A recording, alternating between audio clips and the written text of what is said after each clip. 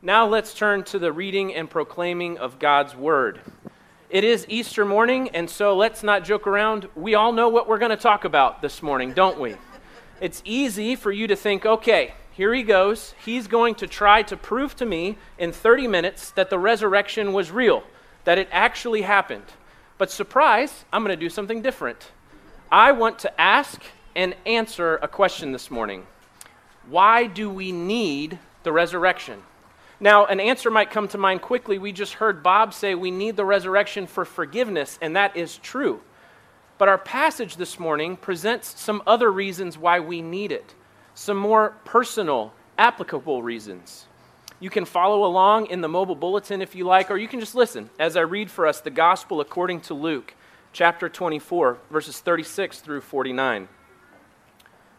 As they were talking about these things, Jesus himself stood among them and said to them, "Peace to you." But they were startled and frightened and thought they saw a spirit. And he said to them, "Why are you troubled? And why do doubts arise in your hearts? See my hands and my feet, that it is I myself. Touch me and see. For a spirit does not have flesh and bones as you see that I have." And when he had said this, he showed them his hands and his feet. And while they still disbelieved for joy and were marveling, he said to them, "Have you anything here to eat?" And they gave him a piece of broiled fish, and he took it and ate before them. Then he said to them, "These are my words that I spoke to you while I was still with you, that everything written about me in the law of Moses and the prophets and the Psalms must be fulfilled." Then he opened their minds to understand the Scriptures, and he said to them, "Thus it is written, that the Christ should suffer and on the third day rise from the dead, and that repentance for the forgiveness of sins should be proclaimed in his name to all nations, beginning from Jerusalem. You are witnesses of these things. And behold, I am sending the promise of my Father upon you, but stay in the city until you are clothed with power from on high." This is the word of the Lord. Thanks be to God. Please join me as I pray for us. Oh God, we come before you on this beautiful morning thankful that Luke recorded this interaction for us, that the disciples were willing to share what went on in that room. We thank you that you have proclaimed to us that when 2 or 3 are gathered together in your name, there you are as well. And so I ask this morning that you would help us sense your presence here with us, as real as the disciples experienced it. I pray that we would hear the words of life this morning, that we would know and believe the gospel and be changed by it. I pray that my words would fall to the floor and only your words remain. And I pray this in the mighty name of your Son, Jesus. Amen. I am not a big fan of going to the dentist. There's several reasons. I don't like people being all up in my personal space. It's a very good reason not to like the dentist. Another reason is that for the past 15 years, I have never been to a dentist that hasn't walked into the room, picked up my chart and said, "Stephen Chitty, oh, your wife was in here earlier this week. She has perfect teeth." Seriously, 15 years, never happened. And no dentist has ever said that to her about me. I've asked. There's another reason, the last reason I dislike going to the dentist, and that's they always seem to find something wrong, unless you're Nicole. They always seem to connect what they find wrong in your mouth with something that's going on in the rest of your life. For example, 2 visits ago, the dentist pushed back from the chair and she said, "You must really be stressed." And I thought, what is this, a counseling appointment? She said, "You have been grinding your teeth at night, and you have ground off all of the sealant on the back of your teeth that they put on to prevent food from getting caught down in there. You actually have 2 tiny cavities growing back there because you don't have any sealant left. It's not a big deal," she said. Well, the amount of time that I spent in that chair and the number of tools and hands in my mouth told me it was actually a big deal. So much so that I didn't go to the dentist for, I kid you not, 3 years after that, until a couple of months ago. Nicole made me an appointment, and I was sitting in the waiting room, and something hit me. Everyone needs a dentist. Whether you go to the dentist once every 5 years or you go once every 6 months, you need the dentist. Whether you brush and floss twice a day or you brush once a week, you need the dentist. Guess what? If you're a dentist, you need a dentist. The same is true when it comes to the resurrection. It doesn't matter if you're skeptical of it. If you've already written it off as a complete hoax, or you believed in the resurrection when you were a kid and you've never questioned it since, you need the resurrection. Maybe you go to church once every 10 years. Maybe you go every week. You need the resurrection. The chief priests and the scribes who conspired to arrange Jesus' execution, Judas, who betrayed him, the crowds who cried out, "Crucify him," the centurions who nailed him to the cross, the women who arrived on Sunday morning to anoint his body, and the disciples huddled together in that upper room, all of them, like you and like me, need the resurrection. This passage that Luke records for us tells us specifically that we need it for our fears, for our doubts, and for our future. I have 3 points for us this morning: our fears, our doubts, and our future. We're going to start by looking at why we need the resurrection for our fears. I want you to try and picture this scene. The disciples are all gathered together, this group of friends. They used to be 13 of them, but then one of them, Judas, betrayed another one, Jesus. They're both dead, and now there are only 11. Suddenly, there are 12 again. Jesus has appeared. Verse 37 tells us that his appearance has startled and frightened the disciples. Yeah, I would say so. But the fact is that that's not the fear we're talking about. The fear that these disciples are experiencing started long before that. John, in his gospel account, says that the disciples are gathered together in an upper room and the doors were locked for fear of the Jews. They had just watched their friend, their leader, their teacher, murdered horrifically. And Peter, as we read on Good Friday, was called out as one of Jesus' co-conspirators, as it were. By lying, he escaped, and now he is gathered together with his 10 friends, and they are afraid. They are thinking, we are next. Fear of physical suffering, yes, obviously. Fear of the unknown, probably. But what about the fear of having to just go back to everyday life? The fear of actually having to face the pain of losing their friend, Jesus, to face the pain of losing this movement that they had been a part of. What about fear of never being as known and as loved as they had experienced in Jesus' presence? Does any of that resonate with you? I think it's a safe bet to say that in the past year, fear has taken its turn as being the dominant emotion of your heart. Maybe it was the fear of contracting COVID. Maybe it was the fear of accidentally passing it along to someone that you love that was not as strong and could not fight it as well as maybe you could. Maybe it was the fear of an unknown or uncertain future. What about the fear of never going back to the way life used to be? The fear of losing some of the freedoms that you have grown to expect? What about the fear that you are not as valuable, as needed, or as useful as you once thought you were? What is it that you are afraid of? Fear often plays a role in our lives that's somewhat hidden, maybe deeper than we know. I recently learned that I like order and I like cleanliness, not only because of the peace that it brings to our lives, but because of the fear that it protects me from. I was talking with a friend of mine who was a counselor a couple of weeks ago, and I mentioned to her that I feel the weight of responsibility to keep all of the systems in my house and at my job up and running. I feel burdened with that responsibility. I should have known that making a statement like that to a counselor would have led to several questions, and question after question led me to the realization that I am afraid of what chaos and mess would say about me as a husband, as a father, as a pastor, all of it. I want to run a tight ship because I'm afraid of what I would look like if I didn't. Whether it is flush in your face or it is slinking around in the background, what fear haunts you right now? What fear makes you, like the disciples, circle the wagons, turn inward, wondering, am I next? How does Jesus respond to fear like that? Well, we see here in this passage, he meets the disciples in the midst of their fear. Literally, he shows up in the room that is filled with fear and he says, "Peace to you." He is calm. He is compassionate and understanding. And I don't know about you, but I don't often deal with other people's fears that way. I want to get over it quickly. I think, come on, that's what you're afraid of? Get over it, move on, let's move on, let's move to the next thing, come on. Jesus is calm and he is compassionate.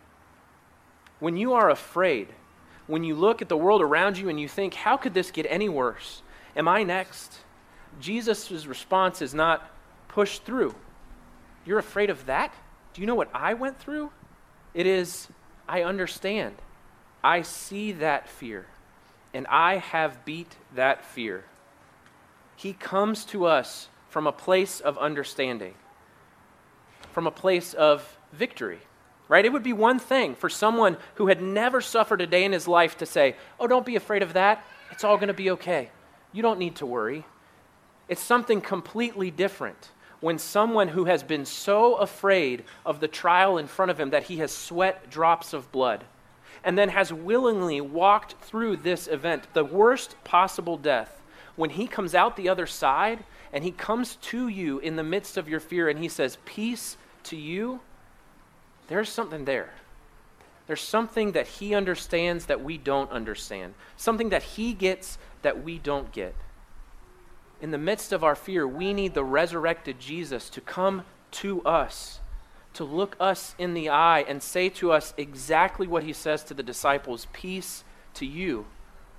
I know something that you don't. I've felt that fear, I've been through it, and I am here for you. Peace." It calms the heart. But so often our hearts and our minds, they're not connected. Right? We need the resurrection for our fears, but we also need the resurrection for our doubts as well. Right? Jesus is in this room with them. They recognize him, and yet they still have doubts. He calls out the fact that doubts have arisen in their hearts. Again, the gospel writer John tells us that Thomas in particular was really deep into this doubting game. So much so that he tells the resurrected Jesus to his face, "I will not believe unless I put my hands in the nail holes and in your side." What is Jesus' response? "You don't trust me? Are you serious? You know me. Here I am. You are still doubting that it's me? Do whatever you have to do intellectually to figure out that A equals B and B equals C, therefore A equals C." No, Jesus does not say that. He literally says to the disciples, "Come to me. Come to me." He says, "See my hands and my feet, that it is I, myself. Touch me and see. For a spirit does not have flesh and bones, as you see that I have." When we are doubting, Jesus says, "Come." Maybe your doubts are like the disciples, doubting the validity of a real bodily resurrection. How could a dead person come back to life? The resurrected Jesus says, "Come. Come and investigate me." We have the Bible, right? Historically accurate records that are all about the prophecy of Jesus, his birth, his life, his death, and his resurrection. These valuable, authentic accounts that can be scrutinized. And Jesus says, "Come." Simon Greenleaf was a lawyer and a professor, one of the principal founders of Harvard Law School. Even though he studied and taught in the mid-1800s, his treatise on evidence shaped all of 19th century law. In 1846, as an agnostic, he set out to use his principles of evidence to disprove the historicity of the resurrection. He wrote a paper titled "The Testimony of the Evangelist" to show that their eyewitness accounts of the resurrection would not hold up in court if they had been called as witnesses to confirm that Jesus actually rose from the dead. After all of his investigation, all of his explanation and study, he writes this: "In all human transactions, the highest degree of assurance to which we can arrive, short of the evidence of our own senses, is that of probability.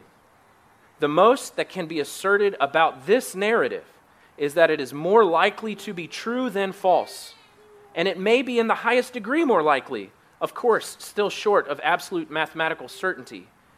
Yet this very probability may be so great as to satisfy the mind of the most cautious and enforce the assent of the most reluctant and unbelieving. Simon Greenleaf came to Jesus' life with his doubts, and the resurrected Jesus met him there. Maybe your doubts aren't about the validity of the resurrection. Maybe your doubts are more about you, whether or not you are good enough to be called a follower of Jesus. Maybe your doubts are about whether or not surrendering a particular area of your life is a safe bet. Maybe your doubts are about the safety of being labeled a Christian.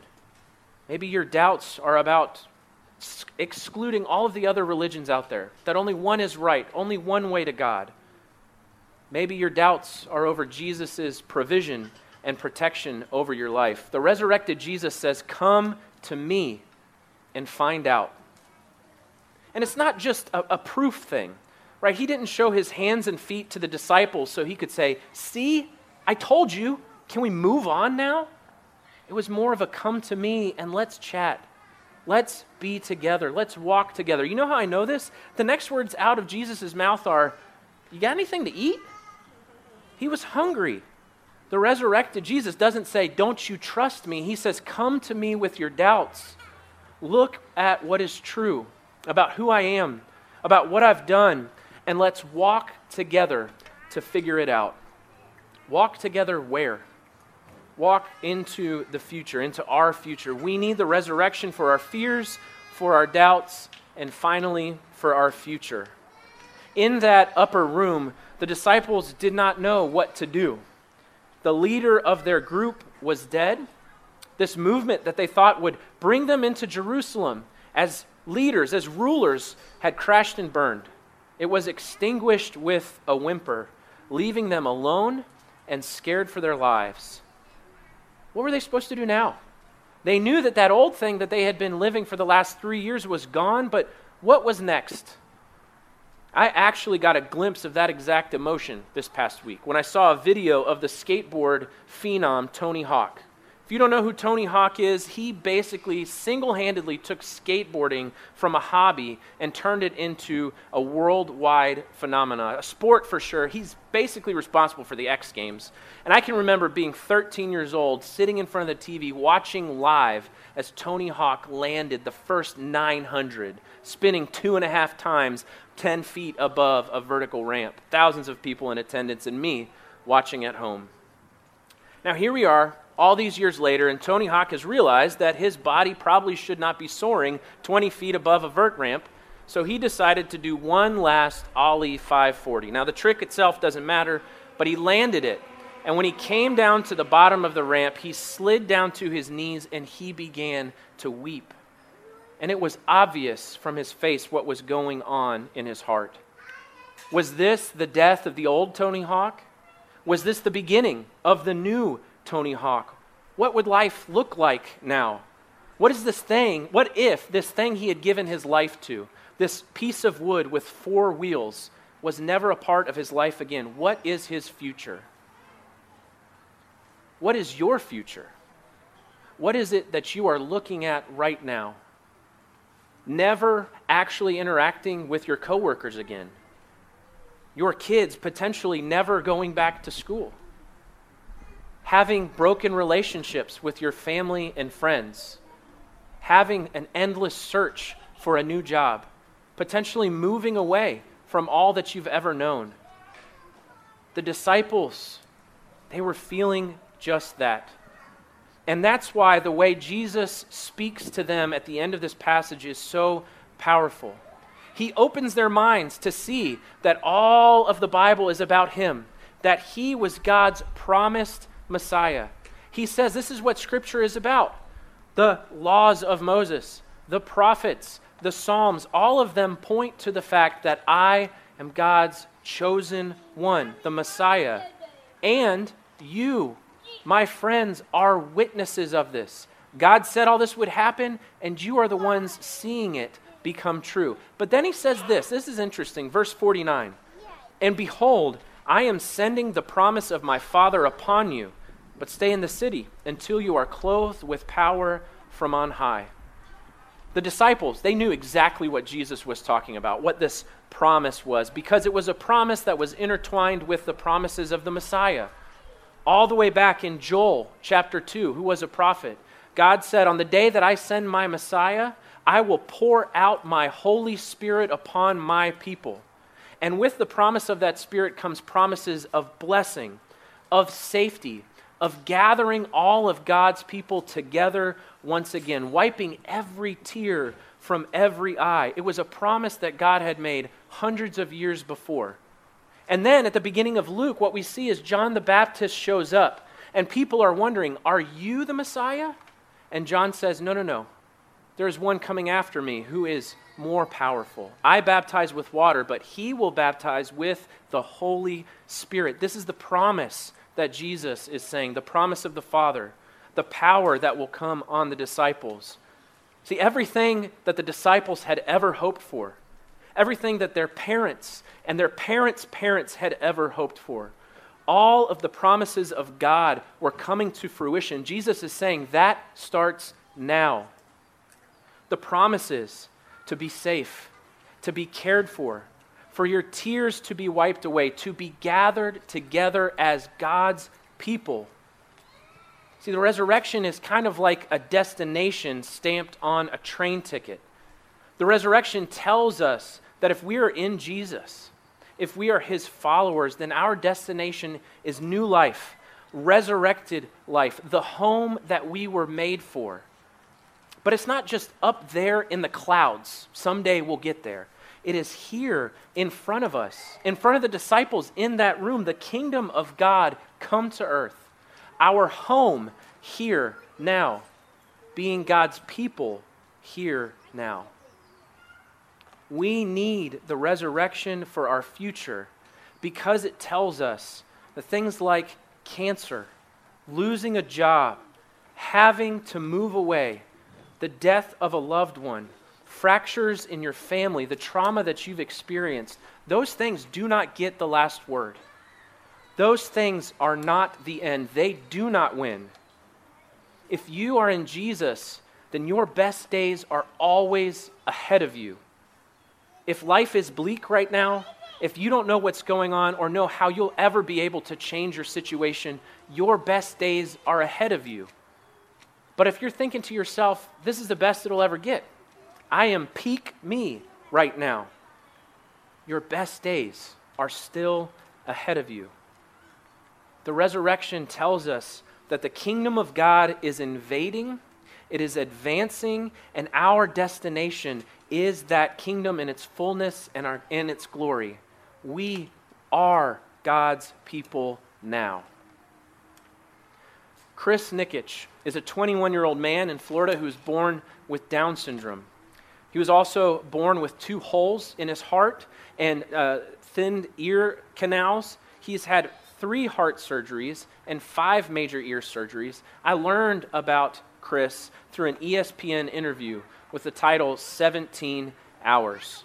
And in it, Chris says when he had the last of his 3 ear surgeries, the doctors told him, you're never going to amount to much. You're never going to be able to do anything well. And his response was, don't tell me that I will fail. Throughout this interview, they switch between Chris talking and his dad, Nick. And Nick provides a lot of background as to how Chris got involved in sports to begin with. Nick says it was after the 4th ear surgery that they noticed their son had become pretty sedentary. And so they wanted him to be more active. They wanted him to start jogging.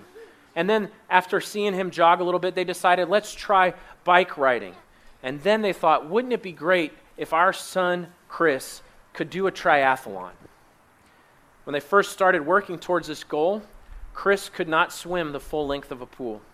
He could not run a mile, and he couldn't pedal a bike more than a few yards before falling off.